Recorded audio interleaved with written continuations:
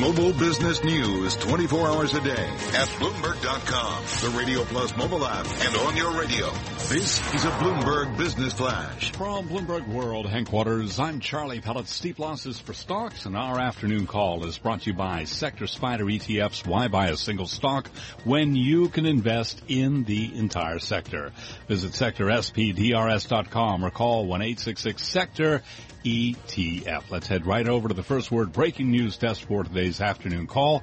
And here is Bill Maloney. And good afternoon, Charlie. Stocks are under pressure today amid the turmoil in Washington.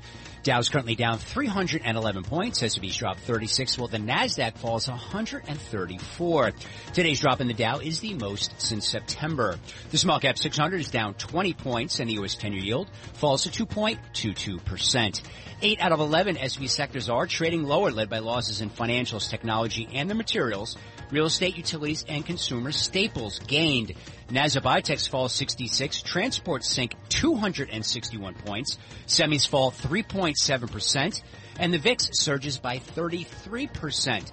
Leaders to the downside in the Dow are Goldman Sachs, JP Morgan, and Apple, while United Health led to the upside. Morgan Stanley falls 6% amid weakness in those financials, while Colgate jumped as much as 5.7% amid reports that Kraft Heinz is said to consider buying the company. And finally, in the tech space, Cisco reports after the bell. Estimates are 58 cents on revenues of $11.9 billion. Live from the first breaking news desk, I'm Bill Maloney. Charlie? All righty. Thank you very much, Bill Maloney. And to hear live breaking news over your Bloomberg, type Squawk, SQUAWK on your terminal. I'm Charlie Pellet. That's a Bloomberg Business Flash. All right, Charlie, thank you so much. Bloomberg Markets brought to you by CBOE VIX Options and Futures. Volatility can be harnessed with CBOE VIX Options and Futures. See disclosures and learn more at cboe.com/powerful outcomes VIX. This is Bloomberg. Turn your love around. Don't you turn me down. Target has yet to turn to George Benson for a turnaround, but maybe that's next.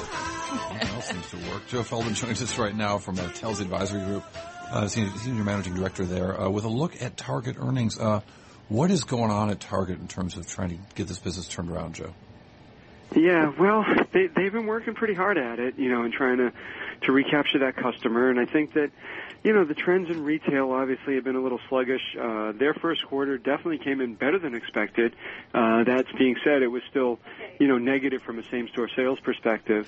And I think that, the customer's been cautious in their spending, but they're, going to other places as well. I think in some categories they've lost some share. I mean, like the grocery category in particular, which is a pretty big part of the business, close to 40%, was down for Target.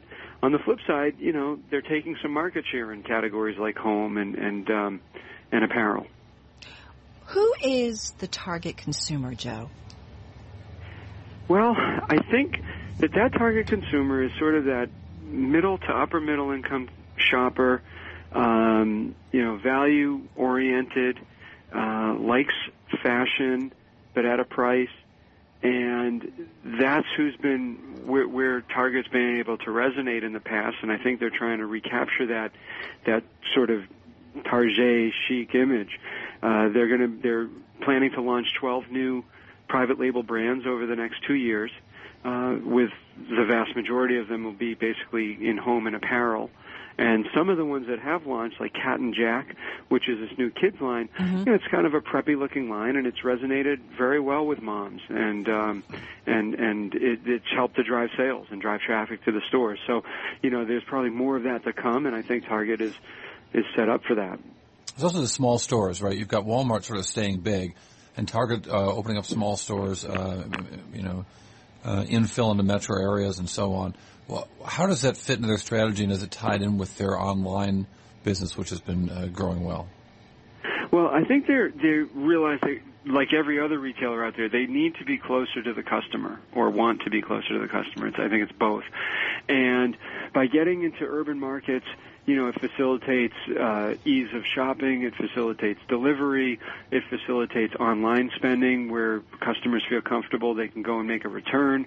One of the tests they're going to be launching very soon is same-day delivery out of their Tribeca store in New York City, which is obviously it's an urban store. There's a lot of density of people living around it, and that's the kind of place where maybe on a same-day delivery could work versus the suburbs. It's a little bit harder to make that work and make it profitable.